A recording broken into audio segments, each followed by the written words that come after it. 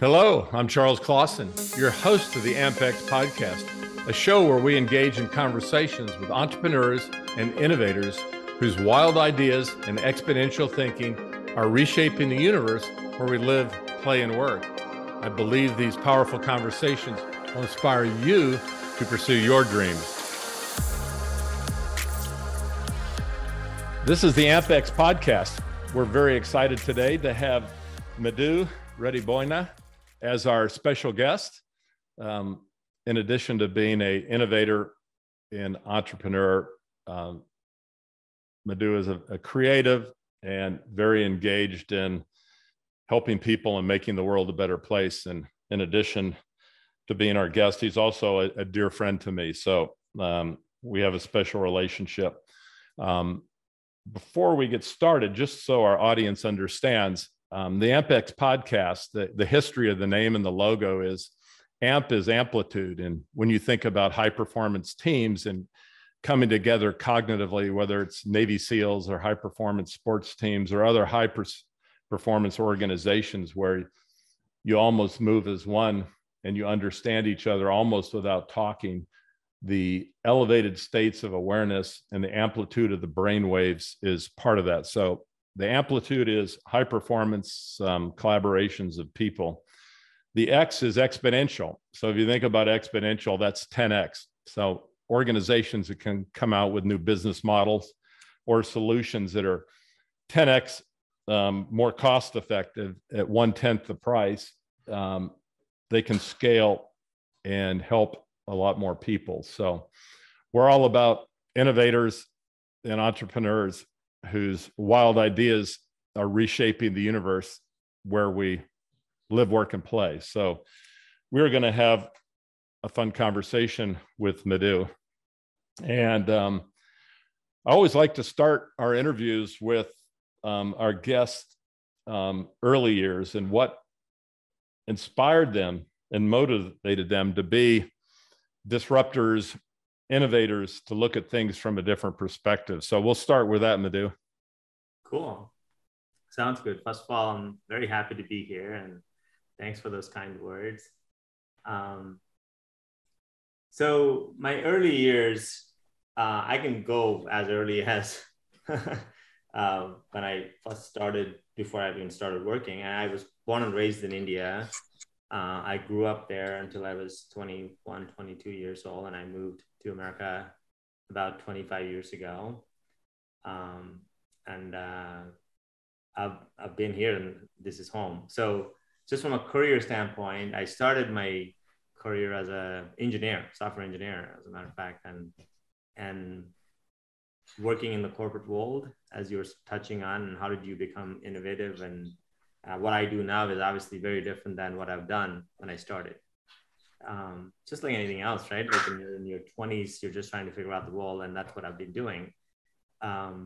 Built a number of systems for auto industry and a number of different companies, and then grew up in the chain of command there, learning the ropes of what is software engineering and how does this impact a corporate world or enterprise. And then I also had the opportunity to go work at one of the big four consulting companies and did that for a number of years. There you get to see a different perspective. It's not about software development or actual implementation, but it's about the impact and the value, and you get to see the entire value chain. Did that for a number of years, and then then went back to the industry, worked for a bank and another joint venture. At the end of the day, I felt like this life's too short. This life's too short, and we got to figure out a way to make the most out of this life. And for me, I did not feel very comfortable just working under, if I think about the problems that I was solving, working for somebody, it was either like building marketing programs or building systems that bring more foot traffic so you can sell them more and things like that. And those are cool problems to solve, to really kind of learn how to do certain things, but are they intellectually stimulating? Are they intellectually gratifying? to me, they were not. So I was in search for what is the thing that helps the humanity in a way that is meaningful, right? And that's what drove me to start my company called RediMinds. And for me, it's all about doing meaningful work, and we're obviously living in times when it's not that difficult to find the problems that we can solve because we have access to everything at no cost in a way, right? And that's been my driver.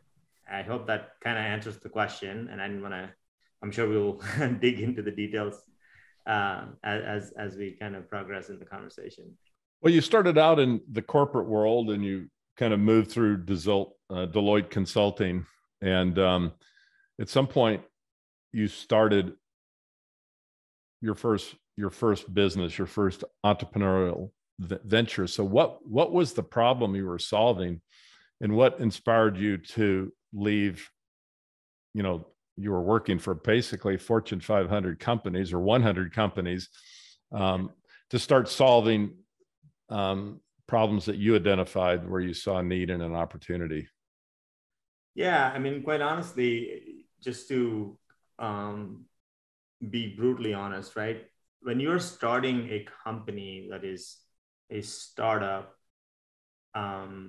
with no promise of paycheck, right? This is the reality that people face. This is the reason why most people don't go do what I've been doing. I've been very fortunate because I was able to find a customer from a services standpoint for us to develop software before I quit my job. And that's not something that happens very easily. And I was very fortunate, but it didn't come so easily either because I've been calling on that customer for almost 1.5 years, 2 years. And it happened 2 years later. And when it happened, it started, and next thing you know, we were solving, they had a existing technology infrastructure that wasn't working. And, it's something that I know how to do pretty well. And I quickly assembled a brand new team to do that. And, we got one project led to two projects led to multiple projects. And next thing you know, we're 2 years in, doing a lot of work for multiple clients at the same time. So that was kind of, how it all started. I mean, problems that we started solving are somewhat operational in nature, to be brutally honest. It was nothing innovative, because that's what happens when you're an entrepreneur. You have to take whatever you get, because it's not easy to start a company and sustain and survive. So I've done that, but then, and then we were able to start some innovative projects that are really futuristic in AI and applications of AI and computer vision and so on and so forth. I mean, that's interesting that you're talking about operational problems, and I'm going to do a little transgression here. So there's been a lot of talk on financial radio about what the Federal Reserve is going to do next. What's are we going to have a 50 or a 25 basis point raise in interest rates, and the whole discussion around inflation rates, wage inflation, employment rates. And I heard something this morning that was very interesting, which on Bloomberg Radio, which was the first time I heard this, but it made so much sense to me. And they were talking about labor inflation rates. They were talking about inflation in general. And this lady, who I thought was incredibly insightful, because I haven't heard this in the last year of all these dialogues, is you've got to look at the wage rate increases in light of productivity gains. And if you look at productivity gains in the last 10 years in organizations doing operational stuff like you're talking about with AI and automating things and improving workflows, if you're getting a 5, 10, 15% efficiency gain through better operations, you can afford to pay a 3 to 5% salary increase to keep good people. So how do you calculate the real cost of inflation and the real labor rates, and what is the net? And it seems like the Federal Reserve is kind of maybe stuck in the 1970 Paul Volcker mindset of, you got to control inflation, and it's got to be 2%. But if the core productivity increase in our workforce is 5 to 7%, which I know in my medical products companies, we could get 7% cost out and do it 20 years in a row. Then you start adding some of these new technologies and sensors and robotics, then those productivity efficiencies aren't going to stop. So I think what I'm circling back to is the fact that you're helping organizations with operational issues, applying technology, AI, to make their operations better.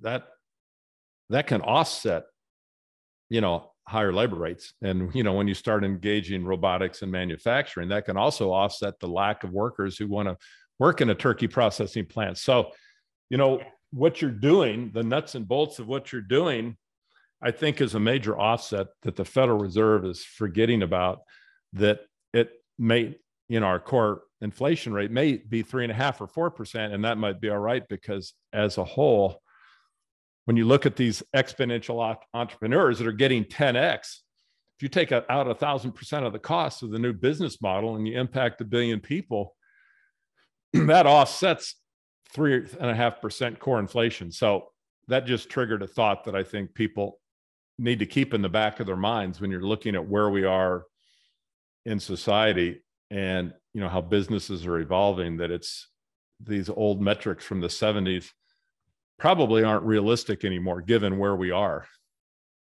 Yeah, no, you're probably very right. I'm not a very economics savvy as you are, but I think what you're saying makes a lot of sense. If I understand, if we improve the operational efficiency of any business, whatever that is, however we do that, whether it is automation, whether it is, unwiring some legacy technology and put in a new technology that is better in a lot of different ways, that obviously has some bottom line impact. And the point you're making is it should offset the issues we're running into with the labor market, right? The labor market where, the wages need to go up because of inflation, and you need to now spend more to do the same thing or same work. Right. So you're essentially saying, the operational efficiency improvement is an important aspect of any enterprise. And that is a good way to look at it, to say, this is also innovative in a way to topple with what's happening in the market. Yeah. Yep. Well, we talked a little bit about the human psyche and ego before we got started. And we talked about linear change and exponential change. Yeah. And, because we're both students of Peter Diamandis and Abundance 360, we're immersed in these meta technology changes and how they're going to change every aspect of our life. And I think there's most of the people in the United States are probably more afraid of AI and machine learning and robotics and sensors than are supportive of it. But I think, part of the reason this podcast was initiated was to ignite the curiosity of people to learn more, to understand these technologies. So, supercomputing and cloud storage and sensors have changed everything. You can have, in a 5 to 10 years, there'll be billions of people that have instant access to anything they want to know. But as humans, our challenges are so great. And the only way we work ourselves out of this mess that we've created is to leverage technologies. And you may have a turkey processing plant that has humans that are processing turkeys, which I can't imagine doing in Iowa in the heat of the summer. Yeah. But you can get robotics that will do that 24/7, robots, and won't complain. And, I have a friend that's in the AI robotics business, and they're talking to Mars Candy Company. They can't hire people to run their manufacturing line. So they will provide them robots for $8 an hour that'll work 24/7 and guarantee serviceability that replace 15-hour employees, but they can't hire the employees. So you either shut down the plant. So there is roles for us humans that where we can collaborate and work with AI and robotics. Maybe we drive the forklifts and maybe we're, engaged in more customer service, but I don't think people have to be afraid of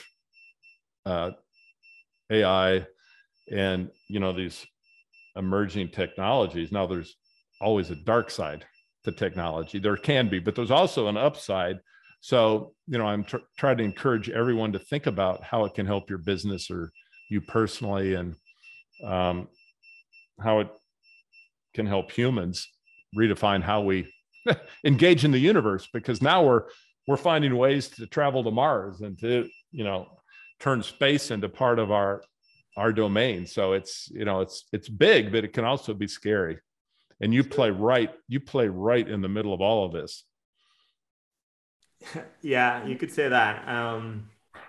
Let's talk about AI. Let's talk about this, right? I think, the points you're making, if I were to, this is probably what we hear every time anybody talks about AI. There's a cohort of population out there that says it's bad, it's going to take away jobs, and it's going to hurt the economy and so on. And then there's the pool of people that are all about AI was going to change the way we live, it's going to improve the quality of life, and so on and so forth. And I think, I definitely fall in that category, because I think some of it is the ones that are afraid are the ones that probably don't want to change, perhaps. Maybe they don't want to adopt something new because they don't feel like they have the energy to do it. Perhaps, again, this is all my assumptions. Right.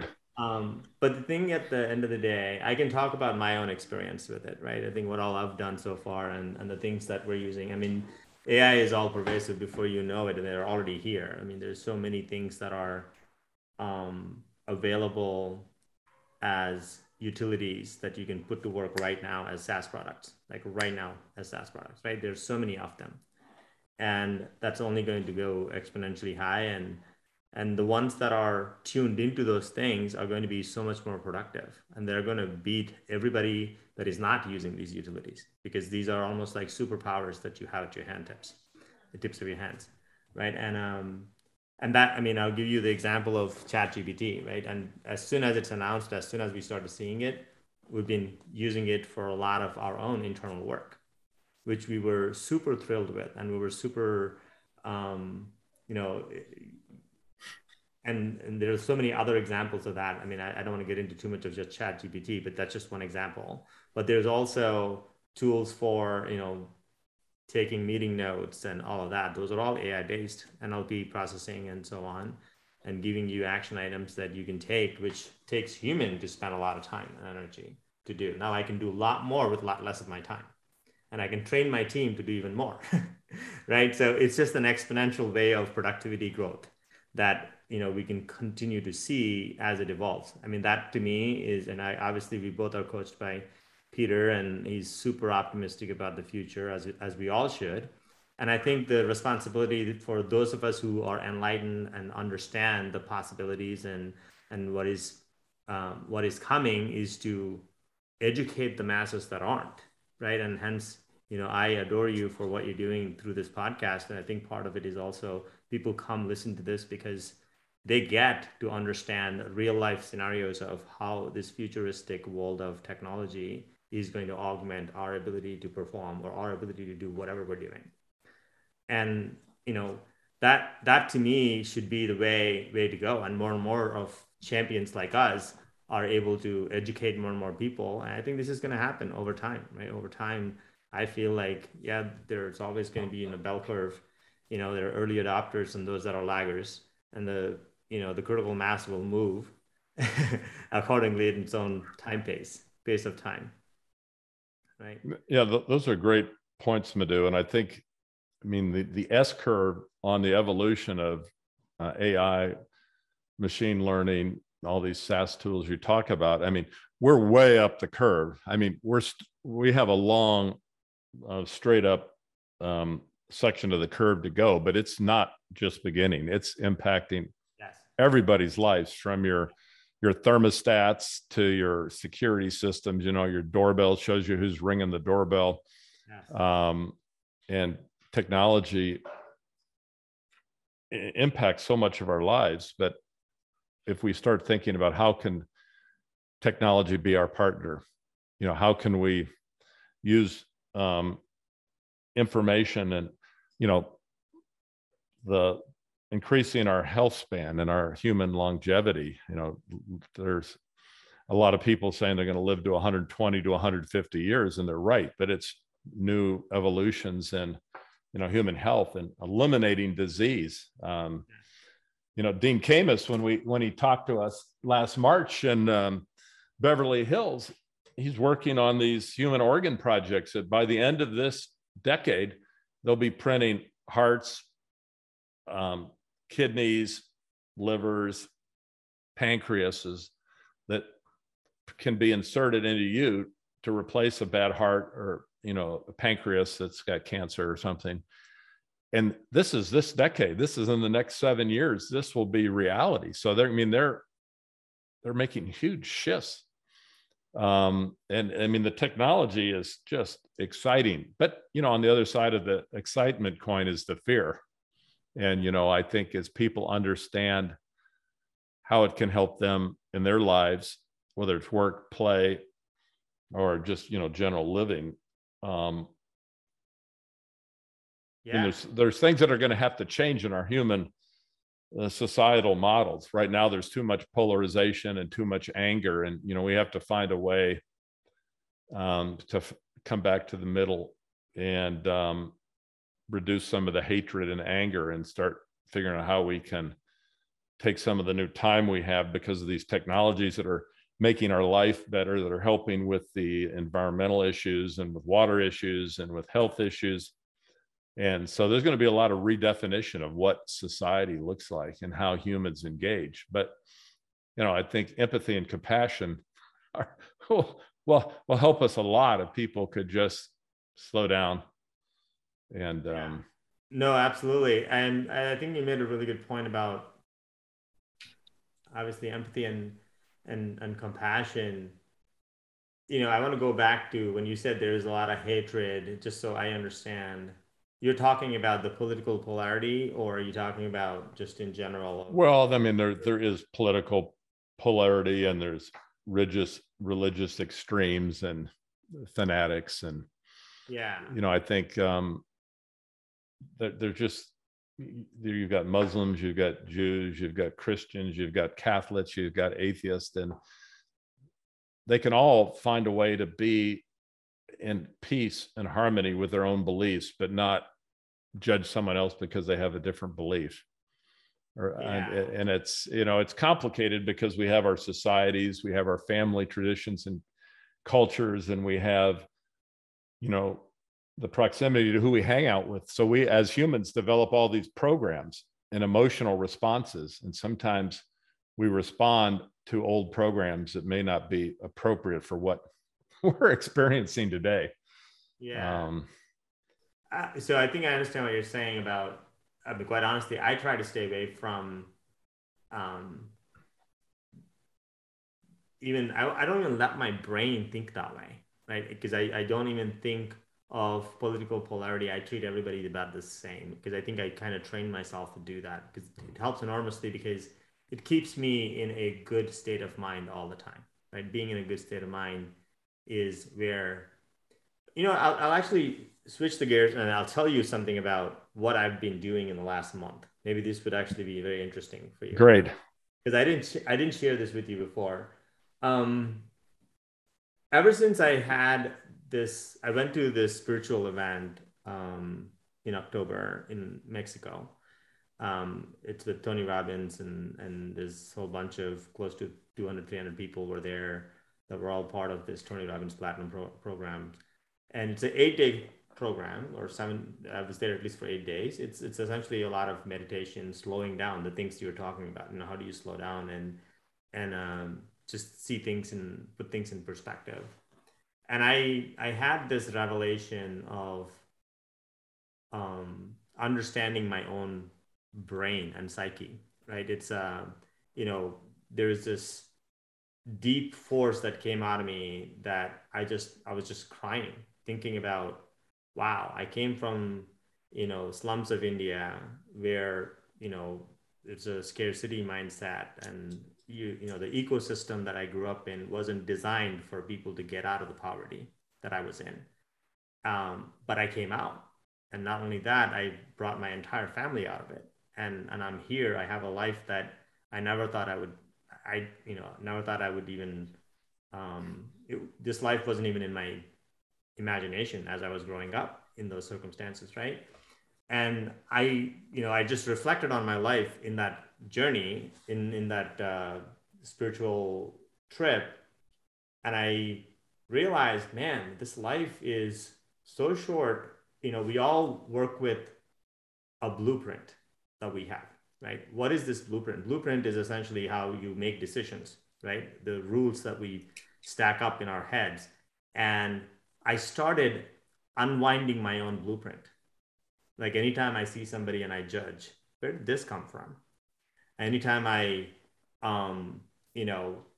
have this negative reaction to anything, where did this come from? I was able to like unwind and come back. And this is something, it's a practice that I'm doing, which I think is like very healthy practice. Like as we're talking about AI and future and how it's going to disrupt this, that, and the other thing, there is a part of it we all need to be aware of the fact that, this life is so short. We're going to vanish pretty soon. As I was reflecting on this, I went and I thought about, I am here today. If I think about like 4 or 5 generations before me, I don't even know what their life is like, right? And I barely think about them. I don't even think about them. Maybe that was the first time I actually thought about them in that spiritual trip. I said, wow, I am here because of, if I look at my ancestry, and you and I are going to become that eventually through our own lineage, right? It would just become a thought, if somebody even chooses to think about that. So we're all just like kind of going through this, like, a pipe of life, and we perish, something else will start, and so on. And now I think about like this whole evolution that we're in. There are much bigger things in this world that we don't know anything about. The simplest investment that we can make is about how do you understand yourself. That is actually the best investment that anyone can make in themselves, because that helps you figure out where you want to go, because that put things in perspective. Because when you unwind your own blueprint, you kind of like unwind a lot of things that you stacked up over time, right? And that to me is a very different. I'm just a brand new student that enrolled and registered into this spirituality, so I'm still learning.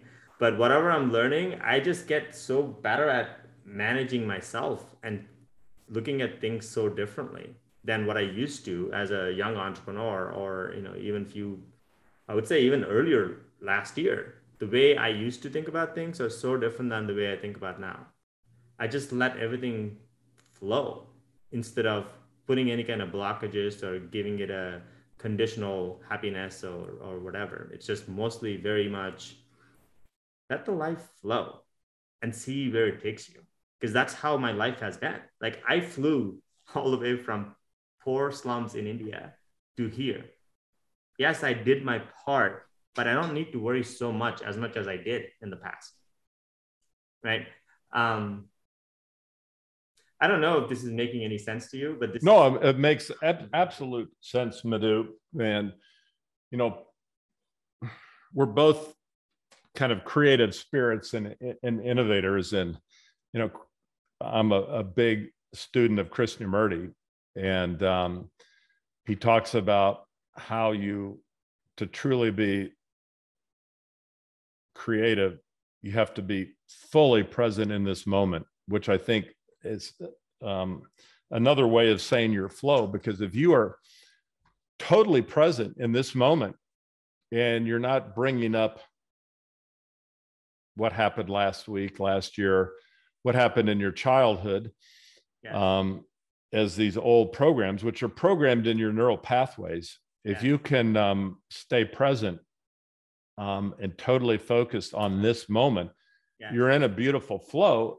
Yes. then everything has the potential to create something totally new. Because if you bring all your prior experiences into this moment, you're just recreating your prior experiences. If you're flowing in this moment and totally present, and listening with the person on the other side, you have the opportunity to create something beautiful and new that never existed before, and you're not bogged down by these old memories, programs, and fears that drive so many people in society, that they're fearful that they're not going to have a job. They don't know how they're going to pay for their next meal. They're going to lose their home.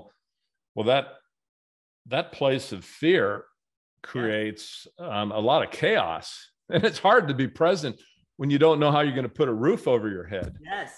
And so, there's millions of people that are just getting by. I think 60% of the people in the US live paycheck to paycheck.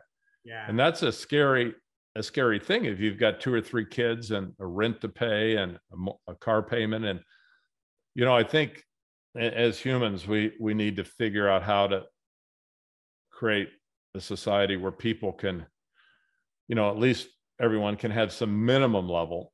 And we've got, the multi-billionaires. Soon we'll have trillionaires that have so much of the world's wealth, but there's so many people that don't have anything. And, how can we make the world a better place? But this flow state of being in the moment allows you to live fully. I mean, you're living this moment fully. You're not thinking about where you're going to be tomorrow or next week, because you are here. And now. I am here with Charles, and I am 100% present with Charles. And that's all I'm going to focus on, nothing else. Nothing else.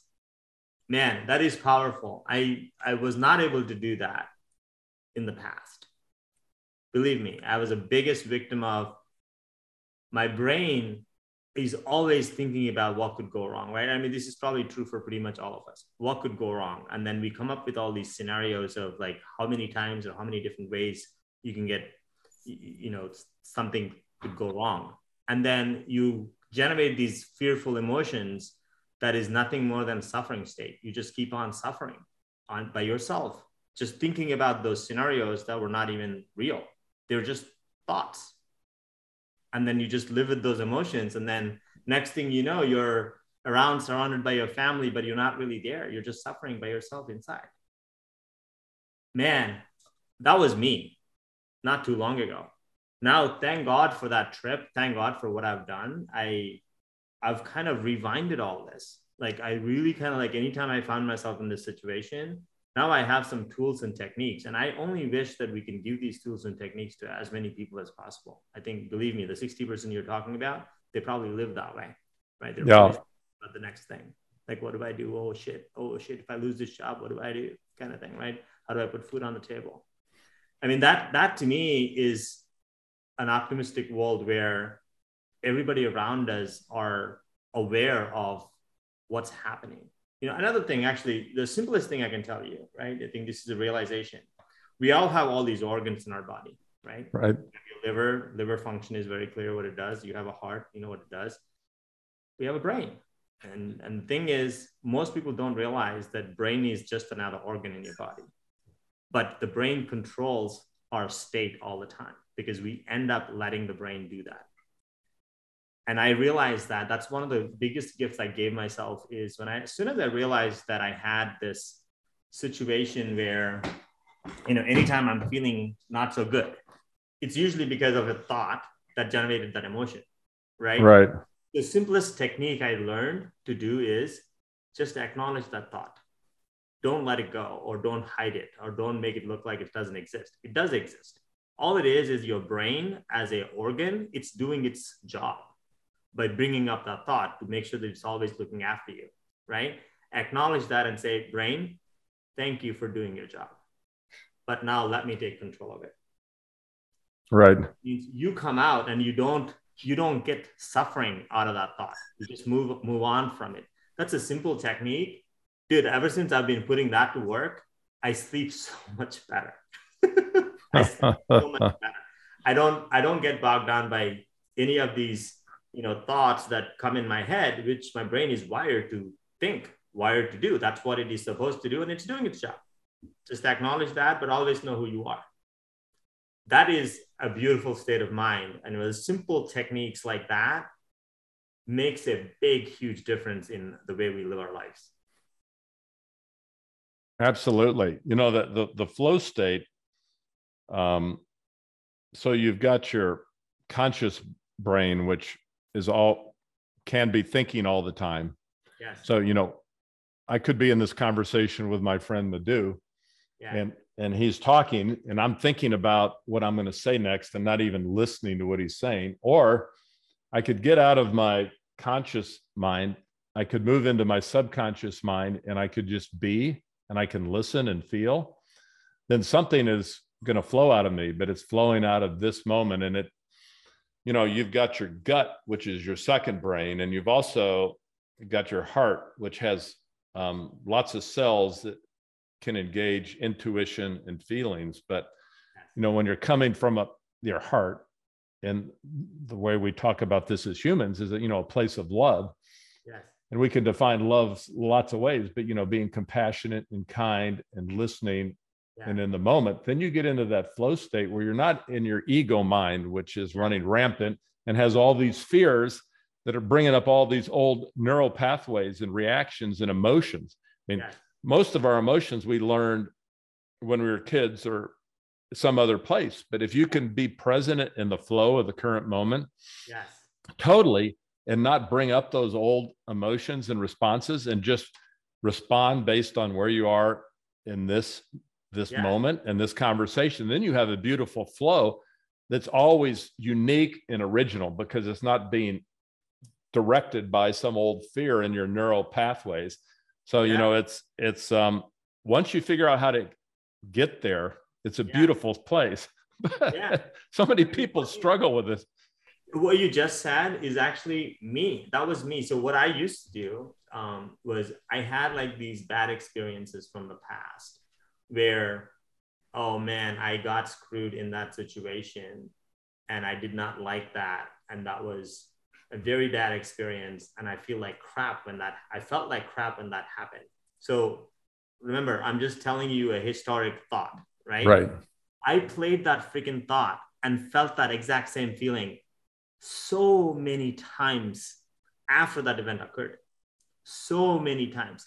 Most of us, if we don't understand this flow state thing that we're talking about, they will keep on playing the same old stories or same old incidents that happened in the past that gave them bad experiences, and then relive those bad experiences over and over and over and suffer.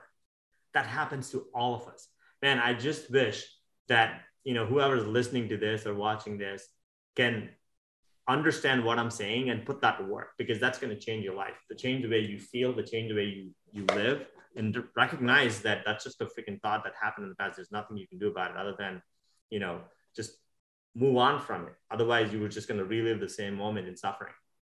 You don't need to. Absolutely. And being in the flow of the moment changes the relationships you have with everyone, your spouse, your partner, your children, your business colleagues, because you're engaged at a much higher level. It's, you know, that amplitude that I'm talking about earlier in AMPx is this cognitive state where when you're flowing in the moment and you're in your heart and not in your ego, then you connect with people at a higher resonance, and then your brainwaves actually start to sync. And the amplitude of the waves gets higher, and it can change every aspect of your life. I mean, it's so easy and yet it's so hard. Right. But with some practice and some focus, everybody can get there. With some practice and with some focus, everybody can get there, quite honest. So, I mean, another thing I learned is just like, this is very simple, just the breathing techniques that people have. Like, you can learn some simple breathing techniques that actually change the way you feel. You let go of some of those things. And it didn't come easy for me, but I had to practice. Once I practiced it, I got so much better at it. If you want, I'll tell you one simple technique that I think, I don't know if this is something that you do or not, where you're, you know, kind of helping your audience with these little tactics. Right? Exactly. No, please. So so this is not mine. I learned it from somebody by name Mark Devine. He's a Navy SEAL. I saw him speak like last year sometime. ever since I hear him speak, this guy is just an amazing guy. He's like one of those people that you meet him, you'll never forget him. Mark Divine is his name. So he has this breathing technique called box breathing. Okay. Box breathing is nothing but you just breathe in, you hold air for the same amount of time, and then you exhale, and then you hold air again for the same amount of time. I'll demonstrate it really quick so you understand how to do it. So when you do this, what it does is it essentially focuses and lets you just stay focused and not just go all over the place, right? It's a simple breathing technique. It's like this.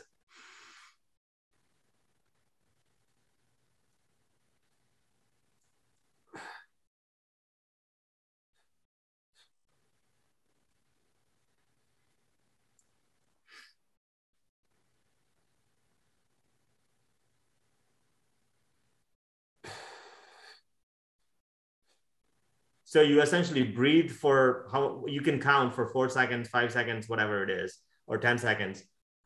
You breathe and then you hold your breath for the same amount of time. And then you exhale for the same amount of time.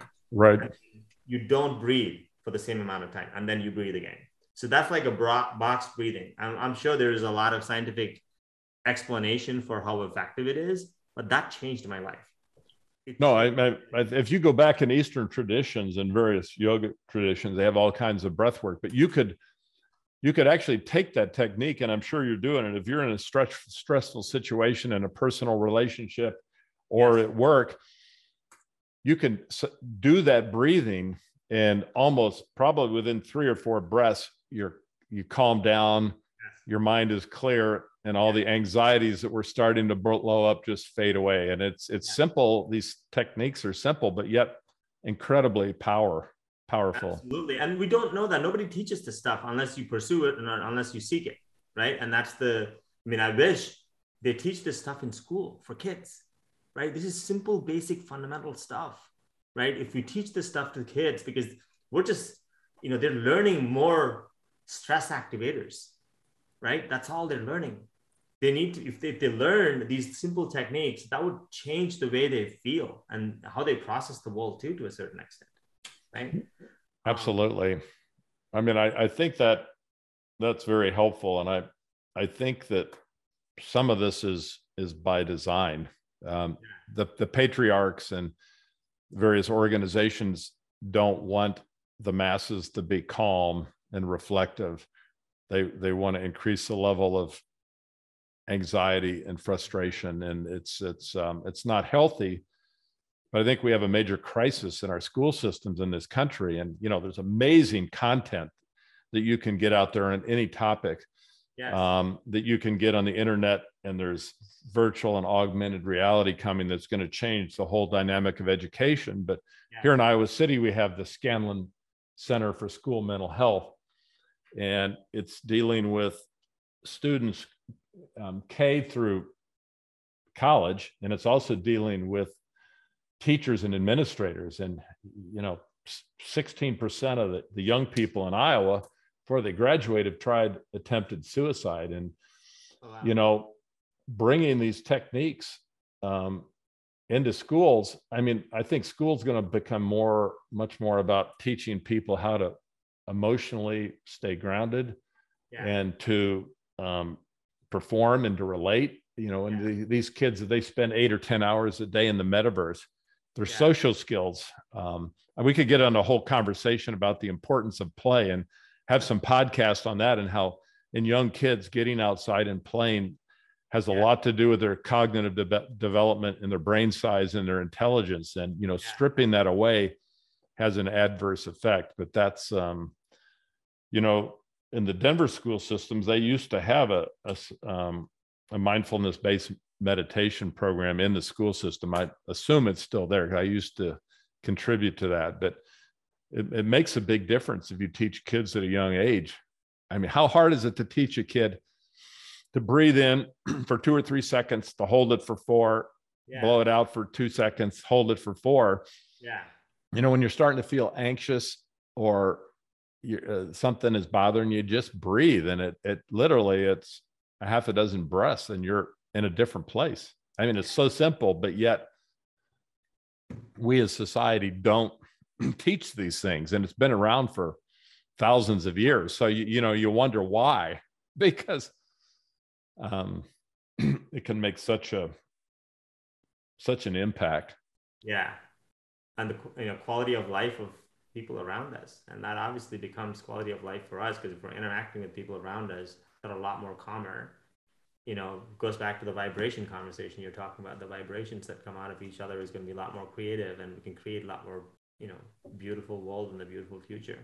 Right. So the just to remind the audience, our 4 pillars of the AMPx podcast are disruptive technology and how it's changing the world, human connection and how we maintain human connections as everything in our lives changes, then the future of work, then the last one is grounding in nature, how you use nature is an augmentation to the breath. I mean, the breath work is incredibly powerful. You can be anywhere, any place. You don't have to get outside in nature and get in the grass in your bare feet. And just by simple breathing, it can change your life and help you be present. But coming back to disruptive technologies and human connections, I mean, you play in cybersecurity for financial institutions and bank. You're doing work in 3D imaging, so you can show patients what their current state of their whole body looks like and where the cancer is. Then the future state, where you're helping to educate and communicate with patients, what's going on in a 3D way it's meaningful. So lots of technologies. How do you let's explore the human connection and the human dynamics from a work perspective in a minute, given all the changes that you're helping organizations with, customers. How do you work with your team to help keep them connected and communicative and on the same page? Just from a culture. So let's call it a culture of disruption, because you're building disruptive solutions. So how do you in your organization, do you build a culture of innovation where people stay focused and committed and excited about what they're doing? Yeah, no, absolutely. So, I mean, I can probably talk about it from the perspective of, I obviously have different teams that work on different types of projects, on different types of outcomes, if you will, right? And let's take the example of this whole, the 3D reconstruction of a human body, right? From a CT scan or an MRI of a patient. Obviously, if somebody is getting a CT scan or an MRI, it's not a simple ailment. They have something major going on in their body, right? Something's happening. And usually either somebody has some sort of cancer or tumor. I mean, there's also other forms of other reasons for it, but generally speaking, that's what we end up seeing. So team culture is one question. And then there's also the effect and the impact of the type of work that we're doing on the end users, which in this case is the patient and the clinicians, right? And so we envisioned this project based on the work that we've done in the past, over the course of last 3.5, 4 years, right? And this is about patient education. And I think, our culture is very innovative in that, I don't, again, I am not the smartest kid or smartest guy in the room. So I was successful at attracting the right kind of people that have the right skill set. Right. We have radiologists on the team. We have, game engine developers on the team. We have software engineers and developers on the team. And they all come from, different backgrounds doing different things. But what brings them together and binds them together is the vision for what we're trying to create for the end user or the end ultimate, recipient of our work in a way, right? And I'll give you a perfect example of how we actually accomplished that. So we had a patient, it was a 50-year-old patient. She was diagnosed with abdominal cancer. She has cancer all over her intestines and her bladder and her uterus and such. And so this was about 1.5 years ago. I'm to give you the context of it. And she didn't know she had cancer, right? And one day she goes in, and that's what happens. And they essentially take a CT scan of her. And then they put her on a chemo right away, and chemo didn't work on her. So it took about 6 weeks or so to find out that chemo didn't work. So they ended up operating on her right away because they had to take the tumor out. And when they did that, they had to do ileectomy, which is essentially you have some way to pass the waste on the side, right? Um, so she went through the surgery, and then they did another CT scan 6 months after the surgery to see if there's any kind of metastasis anywhere in the body. So it was a pretty long, gruesome surgery, apparently, close to like 12 plus hours of surgery. Right. And they removed all of that, and they essentially created another CT scan. So what we did was, the thought was this patient has no idea what was going on with her, right? She's, first thing is she's mortified knowing that she has cancer. And the next thing is, she goes through the chemo that didn't work. So doctors operate on her for a long time. And that all she can do is just pray, right? And I hope I will be okay and my kids will be okay and so on. So we wanted to, what if we kind of take the CT scans of this patient before and after and reconstruct her entire body in a way that she can visually see what's happening inside of her, not just not just living based off of what everybody's telling her. Right. And that was kind of what the ethos for that project was. And when we did that, and that vision brought the team together, and everybody knew exactly what we're after, what we're trying to do, and we were able to build that. And when we showed this to that patient, I cannot imagine the expressions of her on her face, right? How much she appreciated the understanding, right? A lot of patients go through this, especially, if you're not educated enough, you're just always just listening to what the doctor is saying, and you just kind of live your life and just pray, right? And being able to educate the patient on what's going on was an incredibly powerful theme that brought the team together, right? And that was very, very helpful. And even the clinicians that were involved were very, very thankful that we were able to do something like that. So I guess I kind of answered two things. The culture was really defined based on a vision that is very clear. Everybody can relate to it, and it's heartfelt. It's not just something that doesn't have deeper meaning. And that helped with the culture, right? And that also helped with our ability to like execute and get something done. And that to me is kind of how we've always operated. And we worked on a bunch of other projects where we were building AI computer vision models to detect specific anatomical objects of interest during laparoscopic surgeries. And again, the AI tools are continuing to evolve, and that's something that we will continue to see. As as we both know, the use cases for AI is just infinite. I just can't even count. Nobody can count. There's so much out there, and I'm just grateful that we're living right now, and we have all the tools we have at our disposal. If we just cut out all the noise and get focused on something, this is the time for us to be able to go do something meaningful with our lives before we die. Absolutely. So as in your culture, in your company, how many employees do you have, Madhu? Under 20.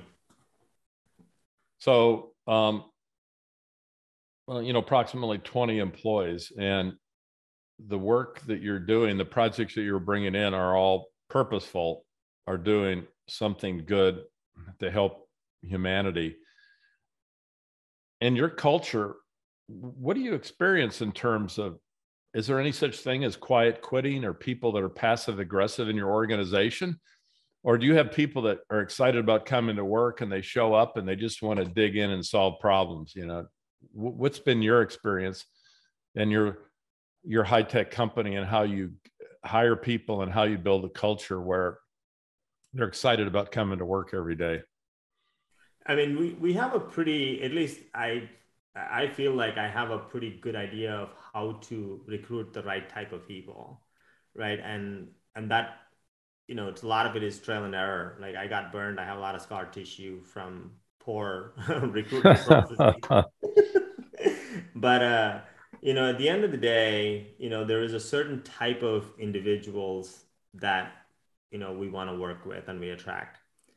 And I don't just typically hire people in just for because they're willing to work, right? It's more like, okay, what is this person really about? Are they really trying to do some impactful work, or are they looking to make money? I mean, there's nothing wrong with making money. There's a lot of different ways to do that, and people do that all the time. I think majority of people are driven by, I want to make more money. Sure, do that. Not that you don't make any money working on meaningful work, but it's not the only thing, right? And Right. that's the criteria.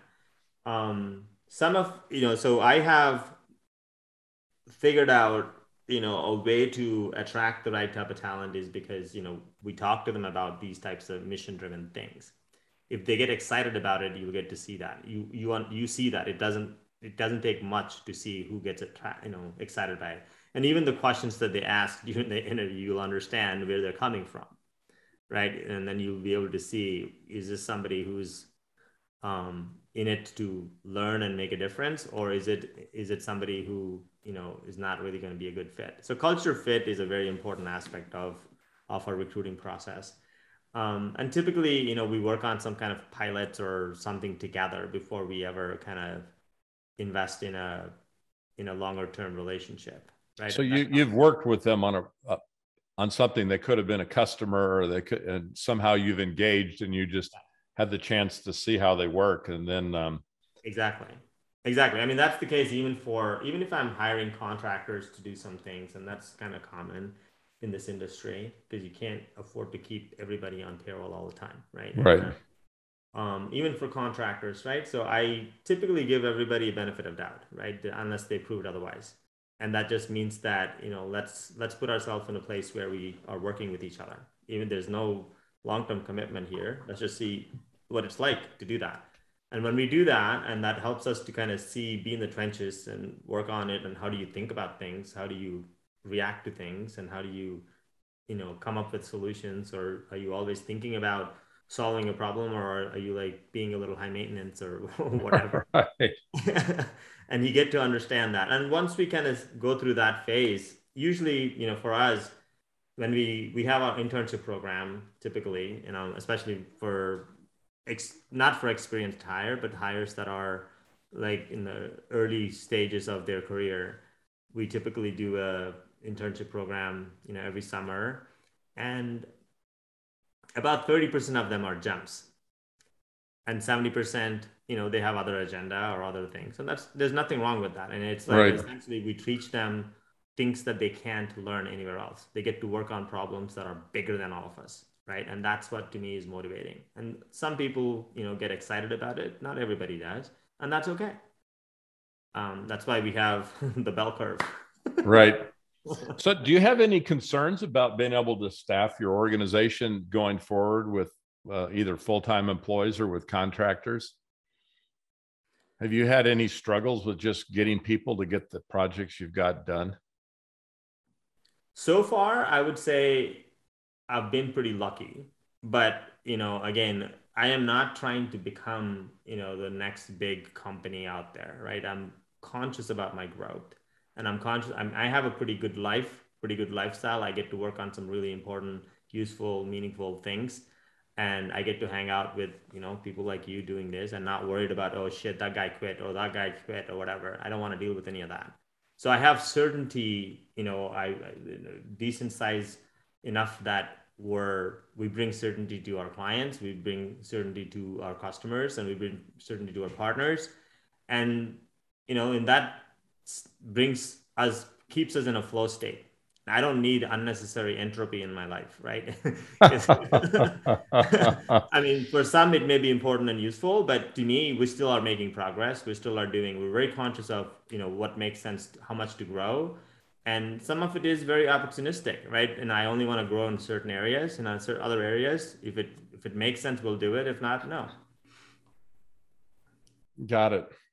So I think there's one last area that I'd like to touch on, Madhu, before we call her quits, and that is kind of the last pillar of being grounded in nature, to try to stay focused and in that flow state. And nature is a big part of my identity. Spending time outside, in our Zen forest. We're blessed that we have a resident bald eagle and blue herons and barred owls and pleated woodpeckers. So it's 7 miles from downtown, but it's like a wild place with a quarry and a cliff and pond. So, I'm out there every day, and I find that in nature, that flow state, when you're not in your conscious mind, when you're in your subconscious mind and you're just aware of everything going on around you, things start to float into your conscious mind that solve problems or challenges or opportunities that you've got in work or in other aspects of your life, where answers just start coming to you and you're not even really thinking about them, but things just come to you while you're fully present in the moment. You're aware of everything, the birds singing, and there's a mushroom over here, and this rhododendron's got a beautiful pink blossom, and you're just paying attention. Yes. But in this state, this flow state in nature, lots of things, mysterious things just happen. Yeah. So I mean, I don't know if you that have. Happened to me? Absolutely. I mean, I think, again, my theory of this is, if you think about it, we're all made up of, a bunch of cells. At the end of the day, you can count what we have in our body on a periodic table, right? It's essentially what we are, right? And the universe formed from those elements, right? And that includes what you're seeing in nature. When you're in nature, you're where you're supposed to be and where you belong. And it almost feels like every cell in your body is going to work, because it almost felt like I'm just close to my family of other cells, right?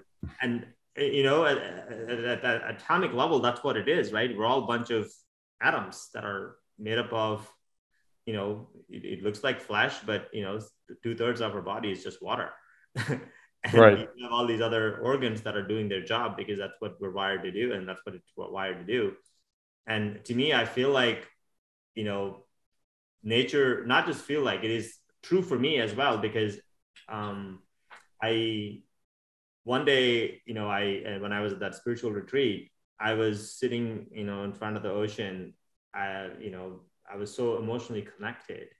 But at the same time, that enlightenment of like being able to see what I did not see in your buried in like your day-to-day of whatever you're doing that is away from the nature, just looking out in the stars, which is obviously where we all came from one way or another. Right. We're all stardust. Right. Exactly. Right? Looking at the stars. I mean, that to me is probably what you're describing. Again, this is my theory. I'm no expert at this. I'm just still a student, just kind of like looking at my world through that lens to see how nature's impacted me. Another thing that happens to me, Charles, that, anytime I go to sleep with a big problem, like I was trying to solve a problem, I couldn't find an answer. I go to sleep, I wake up with an answer. It's crazy. It happened to me so many times. It just means that I slowed down enough when I'm sleeping, where my subconscious mind is like focused on solving the problem. It does that. And I wake up with an answer with that. Like, I know exactly what I need to do. I have so many examples of that, and that's for another day. I mean, that's interesting. So when I'm under the gun or have the biggest problems, the really big ones that you don't necessarily experience every year, but big problems. Yeah. I can go to sleep, and in my subconscious mind, I can see my subconscious mind, but it comes up with answers just like you're describing. Yeah. And you wake up and you remember it. This happens in your sleep, but you don't have your conscious ego-driven mind getting in the way. Your subconscious mind is just processing and coming up with possibilities. And it's funny how that works. Yeah, it's just a lot more powerful, man. There's so many things you can't really, express or explain in a way that everybody can understand it. You have to feel these things. You have to experience them. And I've had conversations with people that knew exactly what I'm talking about, right? And because they've experienced it. Right. Unless you experience it, it's really hard for us to like communicate it in words or verbalize it. It's very difficult. And that's what, being in nature and having answers that you're looking for show up just like that. How do you explain that to somebody that doesn't believe in that shit? Yeah, well, I've spent 40 years studying this, and I think I'm to the point where I could almost teach someone how to do it. Oh, But it's 2 years ago I couldn't. So it's you continue to evolve as a human in this flow state of being totally present and attuned in the moment. Yeah. There's your masterclass right there. Yeah. Well, maybe I should, because it's at some level you can almost become a witness to yourself. Yeah. And being a high school and collegiate swimmer, I mean, in really big events, I've had experiences where I was actually left my body. So I was above the swimming pool, seeing my body in the state championship high school meet as an observer. But if you can think about yourself, if you're in a conversation or in a difficult challenge where just think of it like an angel sitting on your shoulder. So think about just kind of being right here watching yourself. Yes. But not being here, watching yourself and being in your heart. And if you just witness yourself, you want to take out those neurological pathways and old programs that come up and get in the way, the things that fears create. And you go, well, what about if this, or what if this happens? Well, if you truly want to be creative, this moment is not going to be like any moment you've ever experienced in your life. Yes. So show up and be in this moment and let the moment define what's going to happen, and not influenced by any prior. So you hack your way into being present. And if you can just turn off your mind that's going like this. Yes. So you can just be present in your heart. Yes. You're not thinking. It's just, it's a flow of consciousness. And once you've experienced that, then you know what I'm talking about. Yes, absolutely. And I can attest to that, dude. I've had the exact same experience, not like the swimmer example you're giving me, this whole out of body experience you're talking about.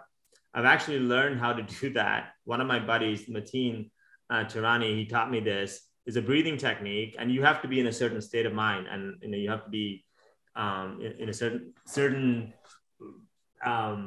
mode to really kind of pull off this feat.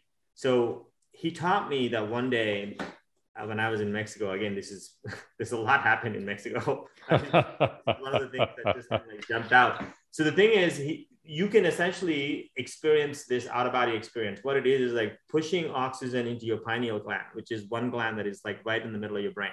Right. When you do that, you essentially have almost like you lose consciousness for a second, almost like you feel like you're not in your body, but you're there, but you're not in your body.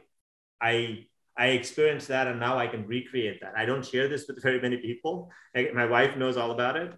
And there are times when I'm like too much in my head, where like I have a lot of stuff going on in my mind, where I'm trying to solve problems. Then I'm not able to do it. I would not be able to do it. But when I'm calm, when I'm like present, I don't have any of the garbage going around in my head.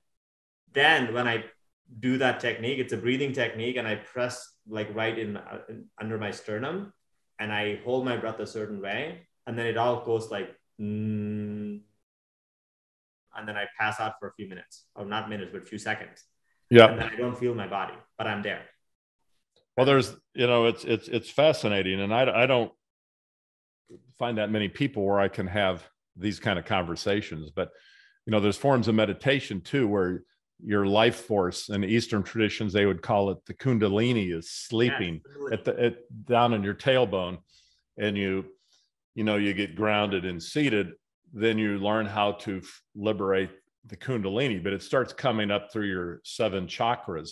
Right. And your lower chakras are the ones that have all the emotions and the fears and the survival things that came from the early days when you're worried about the saber-toothed tiger and how you're going to escape. But you start pulling it comes up your spine, and you get it to your heart, then you get it through your throat chakra, then you get into your pineal gland. Then you learn how to pull the energy up, but you can also pull energy.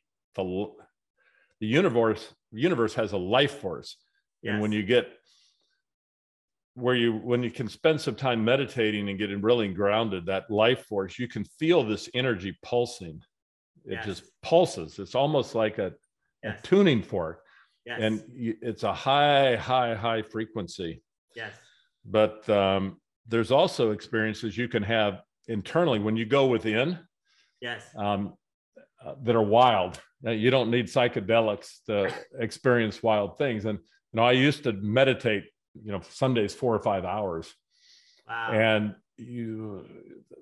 very interesting things can happen. I don't have that kind of time right now, but you learn how to hack it so you can do it in 45 minutes versus 4 hours. But that might be a conversation for another time. Maybe we'll do a YouTube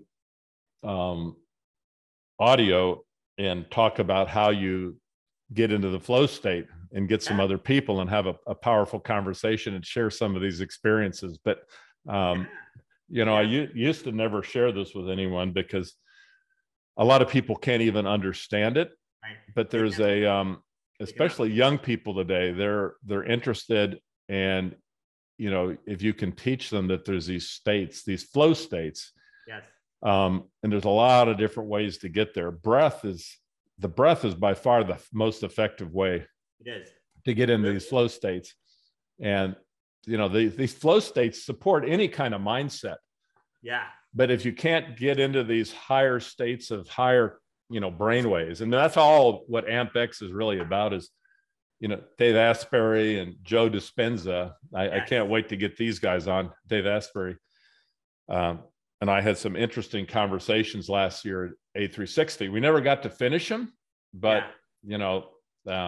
he's got 40 years of Zen, which they do very cool stuff. So there's lots of techniques that you can find a way. Any of our viewers can find a way into a flow state, but it starts with opening your heart and being your authentic self and letting go of the past. Everything and all these emotions and fears that lurk in your neural pathways, and just being present. And I mean it. You said life is short in the beginning, my friend Madhu, and life is short. So to our viewers, take the steps necessary to get out there and enjoy life and find your peace and your authentic self and follow your heart and whatever your professional and personal ambitions are, because life is too short. True that. Thanks for joining us on the AMPx Podcast. Hope you enjoyed this episode. Make sure not to miss future episodes, and please rate the show wherever you get your podcast. Thanks to our awesome production team, Lindsay Soderberg, social and digital marketing, Taylor Higgins, video production, and Seth Nielsen, marketing. See you next time.